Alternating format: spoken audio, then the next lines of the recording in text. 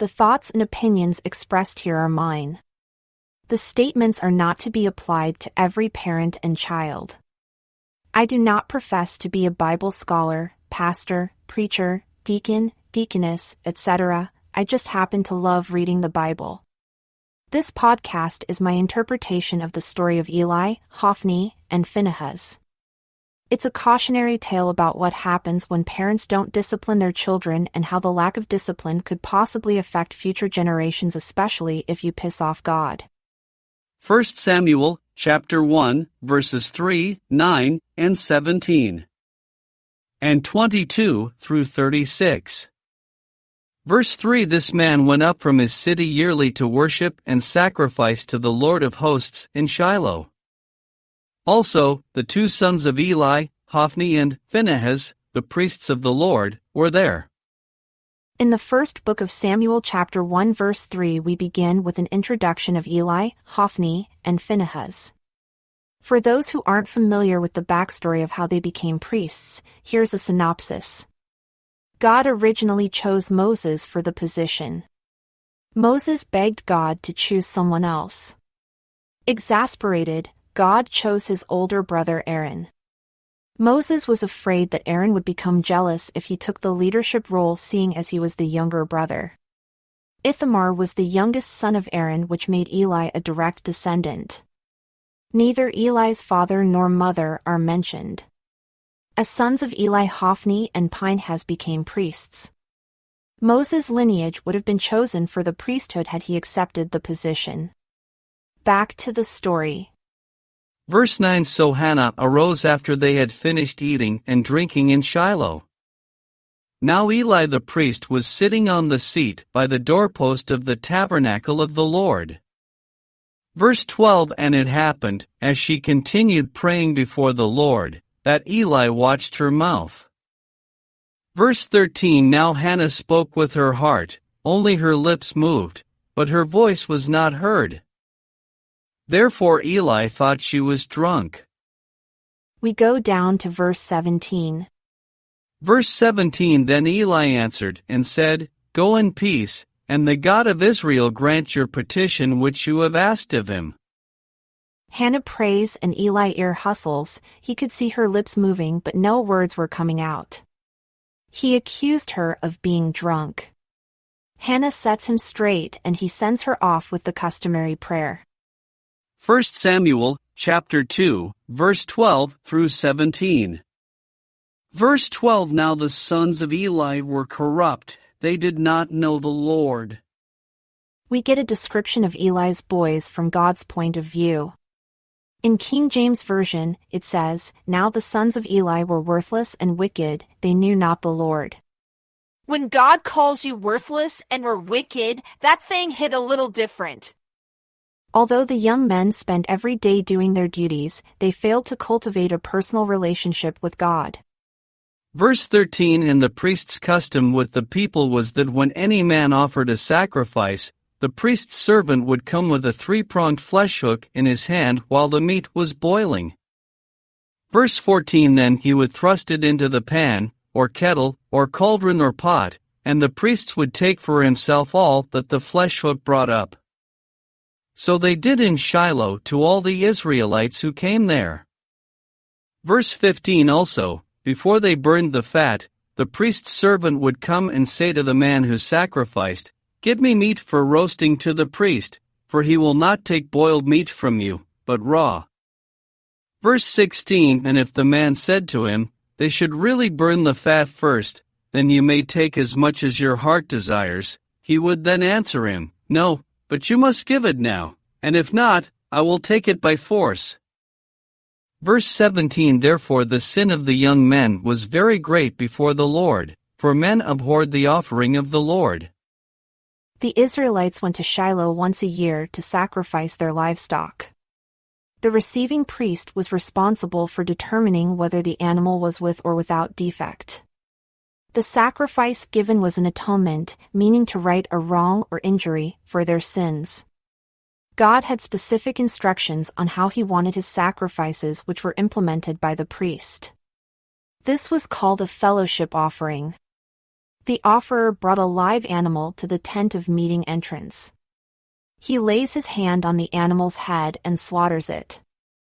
The priest sprinkles the blood in various places inside the tent of meeting.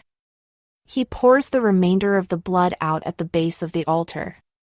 The Lord's portion is all the fat from the animal, the internal organs, and the long lobe of the liver. The meat and the fat were then set ablaze. The aroma of atonement was pleasing to God. Everyone was prohibited to eat any fat or blood of any animal. Any man who did consume fat was to be cut off from their peeps.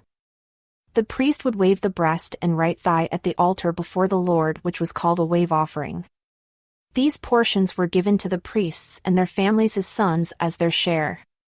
The remainder was taken home to feed the family with the stipulation that it had to be eaten within 2 days. Hophni and Phinehas' servants were sticking the fork into the pot and taking out portions that didn't belong to them.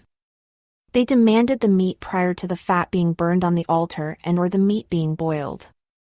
The offerers didn't have any objection to giving the servants the meat but insisted that they wait until the proper procedures were followed. If the offerer didn't give it over, the servants threatened to take it. Now you know God was pissed off with them. They were eating portions that hadn't been assigned to them, and they were eating fat that wasn't for human consumption. The offerers began to grumble, and they no longer wanted to atone for their sins because of Hophni and Phinehas' behavior. We skip down to 22 through 36. Verse 22. Now Eli was very old, and he heard everything his sons did to all Israel, and how they lay with the women who assembled at the door of the tabernacle of the congregation. As if the portions they were taking and consuming weren't enough, they further angered God by treating the front of the tabernacle like a whorehouse. These women were first introduced in the following scripture. Exodus 38 verse 8. They made the bronze basin and its bronze stand from the mirrors of the women who served at the entrance to the tent of meeting. The book of Samuel doesn't give much information about the women except that they assembled at the door of the tabernacle of the congregation. They stood on each side and guarded the tabernacle when the Levite men were at war. In Exodus, the women took their mirrors and made bronze basins out of the mirrors for the men to wash their hands and feet before entering the sanctuary. Hophni and Phinehas were having sex with the women. These women were likely married to the Levite men. The following scriptures refer to the Levite men who worked at the tent of meeting. Numbers 8:24. This is what pertains to the Levites. From 25 years old and above one may enter to perform service in the work of the tabernacle of meeting. Numbers 8:26. They may minister with their brethren in the tabernacle of meeting, to attend to needs, but they themselves shall do no work. Thus you shall do to the Levites regarding their duties. We continue with verse 23. Verse 23. So he said to them, Why do you do such things? For I hear of your evil dealings from all the people. Verse 24. Now, my sons, for it is not a good report that I hear. You make the Lord's people transgress. Verse 25. If one man sins against another, God will judge him. But if a man sins against the Lord, who will intercede for him? Nevertheless, they did not heed the voice of their father, because the Lord desired to kill them. The Israelites were sick of the men and complained to Eli, who took the complaint to his sons. You would think that Eli would do more than just scold them. Perhaps he could fire them? Eli was probably afraid to do that, but he wasn't afraid of God. Hophni and Phinehas ignored him as they had done in the past. The men hadn't experienced the wrath of God. They probably heard stories about what God had done in the past. Surely God wasn't going to do anything to them. They probably had been getting away with this behavior for years. Verse 26, and the child Samuel grew in stature and in favor both with the Lord and men. Samuel is growing to be a man not only after God's own heart but the people as well. He was going to be a welcome relief from Hophni and Phinehas. Verse 27, then a man of God came to Eli and said to him, Thus says the Lord, Did I not clearly reveal myself to the house of your father when they were in Egypt in Pharaoh's house? A man of God is what they called prophets back in the day.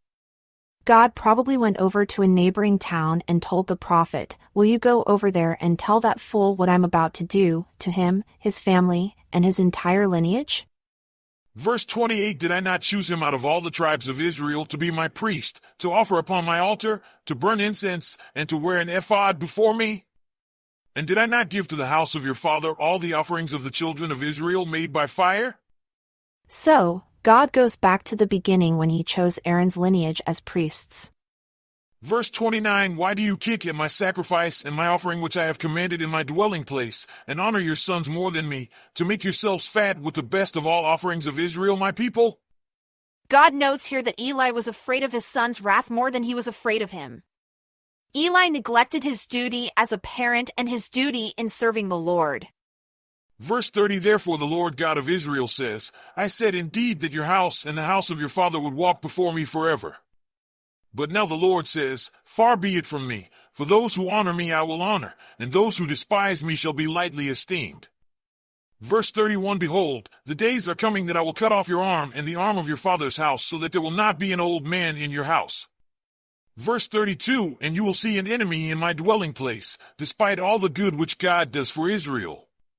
And there shall not be an old man in your house forever. Verse 33, But any of your men whom I do not cut off from my altar shall consume your eyes and grieve your heart. And all the descendants of your house shall die in the flower of their age. Verse 34, Now this shall be a sign to you that will come upon your two sons, on Hophni and Phinehas, and one day they shall die, both of them. Verse 35, Then I will raise up for myself a faithful priest who shall do according to what is in my heart and in my mind. I will build him a sure house, and he shall walk before my anointed forever. God is always many steps ahead of us. He had Samuel in place. God probably thought I can kill two birds with one stone, no pun intended. Verse 36, And it shall come to pass that everyone who is left in your house will come and bow down to him for a piece of silver and a morsel of bread, and say, Please, put me in one of the priestly positions, that I may eat a piece of bread. Long gone would be the times when they would take liberties with women and demand the prime cuts of meat. Instead, they would beg for a full-time position just to get a piece of bread from the man who would replace them. 1 Samuel, chapter 3, verse 1 through 18. Verse 1, Now the boy Samuel ministered to the Lord before Eli. And the word of the Lord was rare in those days, there was no widespread revelation. Samuel was on the fast track to priesthood. During this time God rarely spoke to anyone about anything, and there were a limited amount of visions.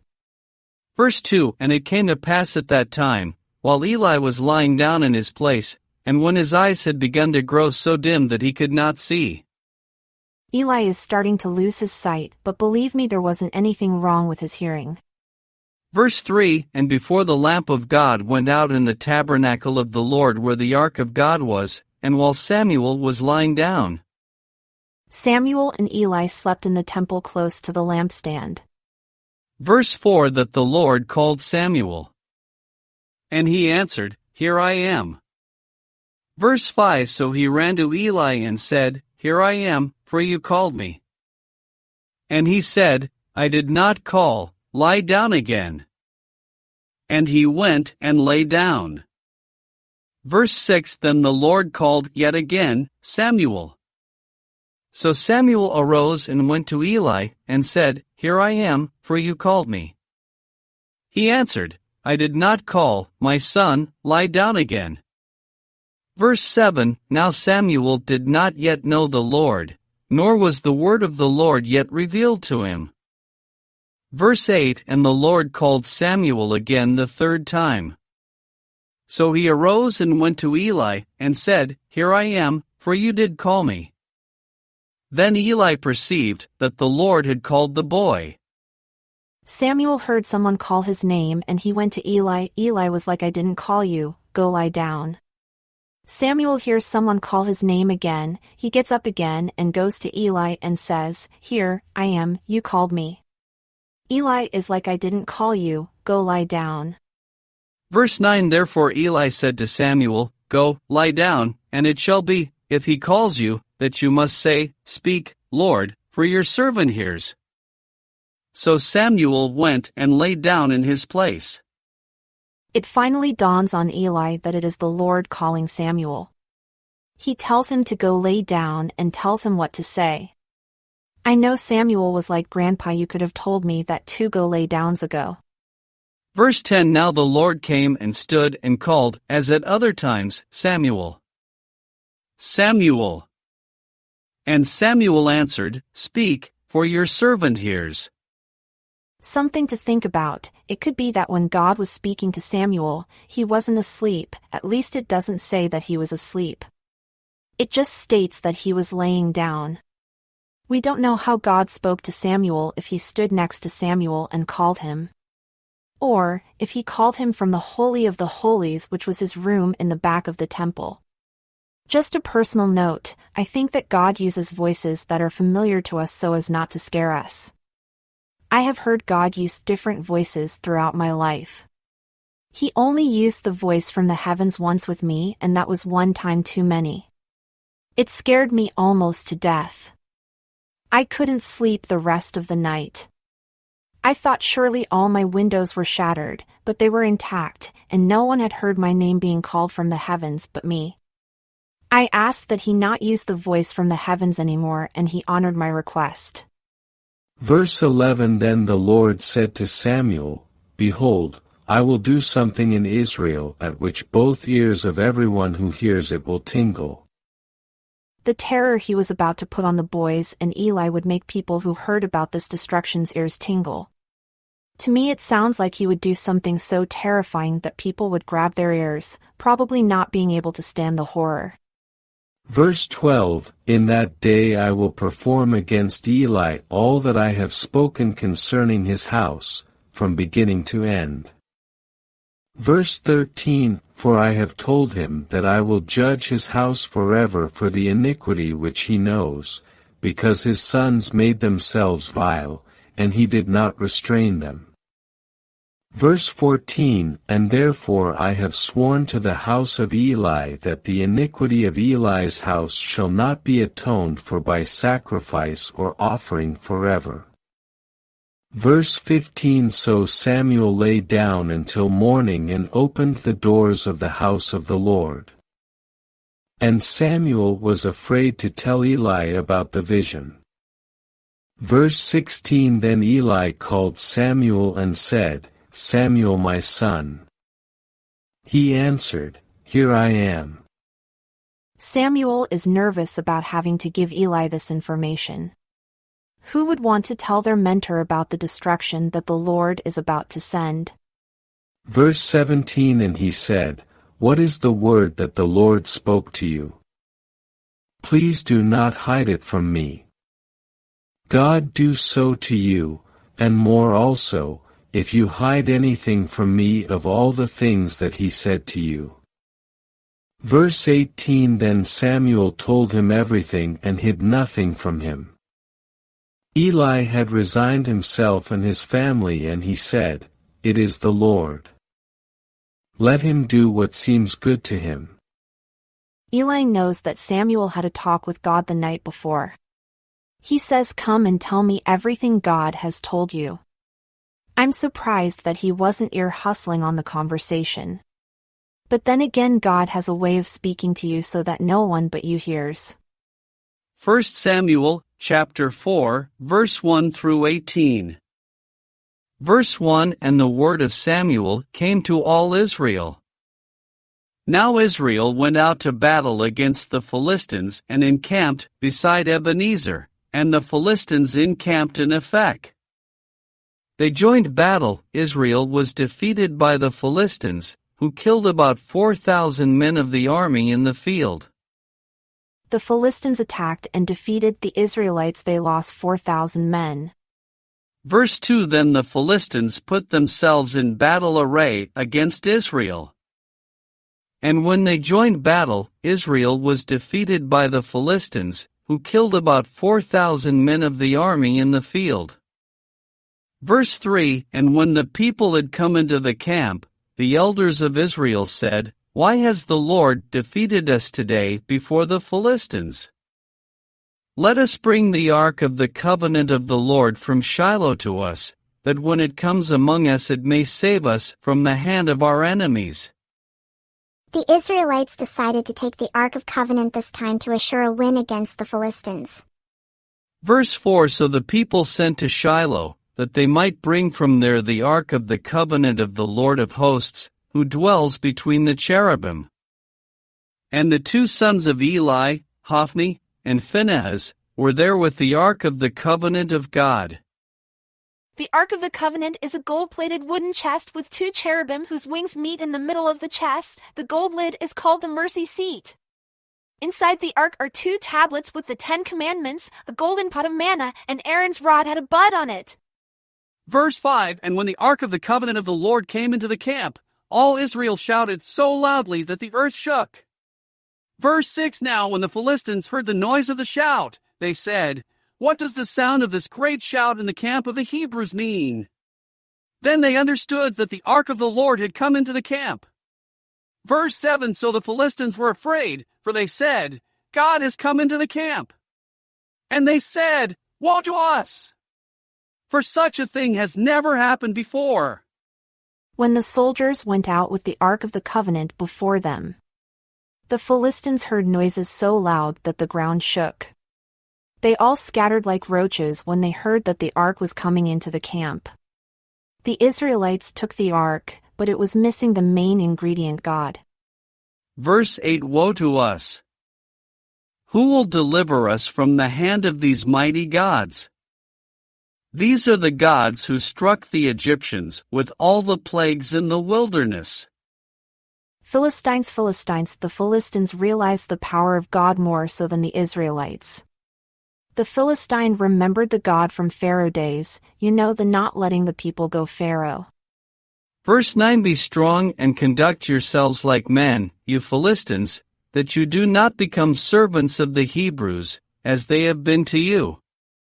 Conduct yourselves like men, and fight.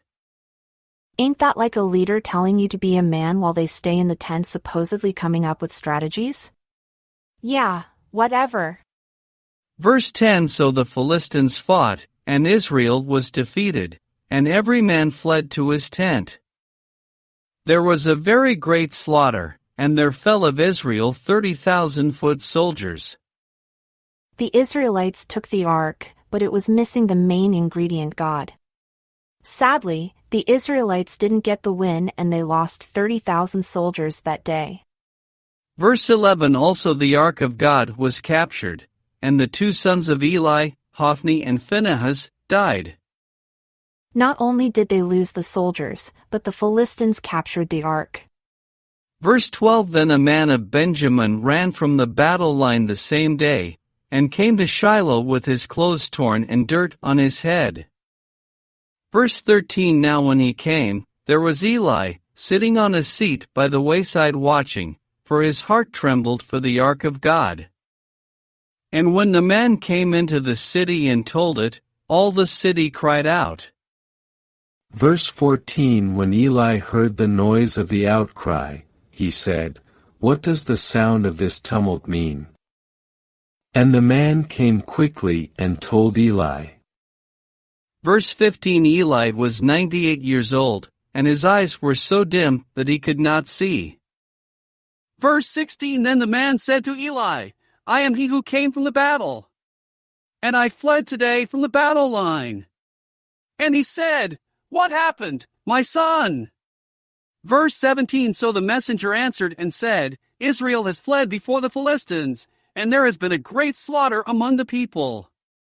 Also, your two sons, Hophni and Phinehas, are dead, and the ark of God has been captured. Verse 18 Then it happened, when he made mention of the ark of God, that Eli fell off the seat backward by the side of the gate, and his neck was broken and he died, for the man was old and heavy. And he had judged Israel 40 years. Eli was told that both of his sons died in battle. Then he was told that the ark had been captured. Eli fell over backward and broke his neck. The Lord's promise was fulfilled. Eli's unwillingness to discipline his sons and his sons' greed and corruption caused their lineage to be cursed by God. There were more priests from Aaron's lineage like Eleazar son of Aaron, Phinehas son of Eleazar, Abishua son of Phinehas. God kept his promise to Aaron. These days mothers and fathers do not discipline like they did when I was growing up, and while I don't believe in some of the discipline methods from the past, I believe that proper discipline should be implemented early on in childhood. Parents are leaving the disciplining of their children up to schools and other authority figures. Lately, we hear about a school shooting at least once a year.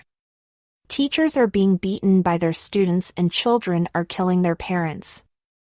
I believe these things are more prevalent these days because parents aren't spending time disciplining their children or just spending time with them, instead of giving them an electronic device to pacify them. When first of all we didn't have the electronic devices that we have today. Our parents put the fear of God, literally, in us.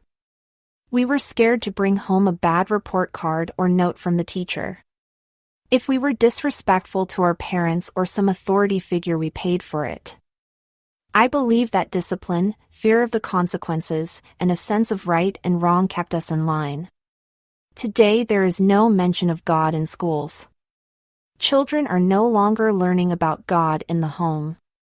They don't attend church nor are they taught about spirituality. Children no longer fear God, nor do they think there is a heaven or a hell. None of us know whether there is a heaven or hell, but I would rather believe than be surprised at the end of time. I believe that if children were taught more about God, some would choose the road less traveled as well. Be the one in your lineage who changes it for the better. That is it for this podcast. Thanks for taking the time to listen. Keep an eye out for the next podcast.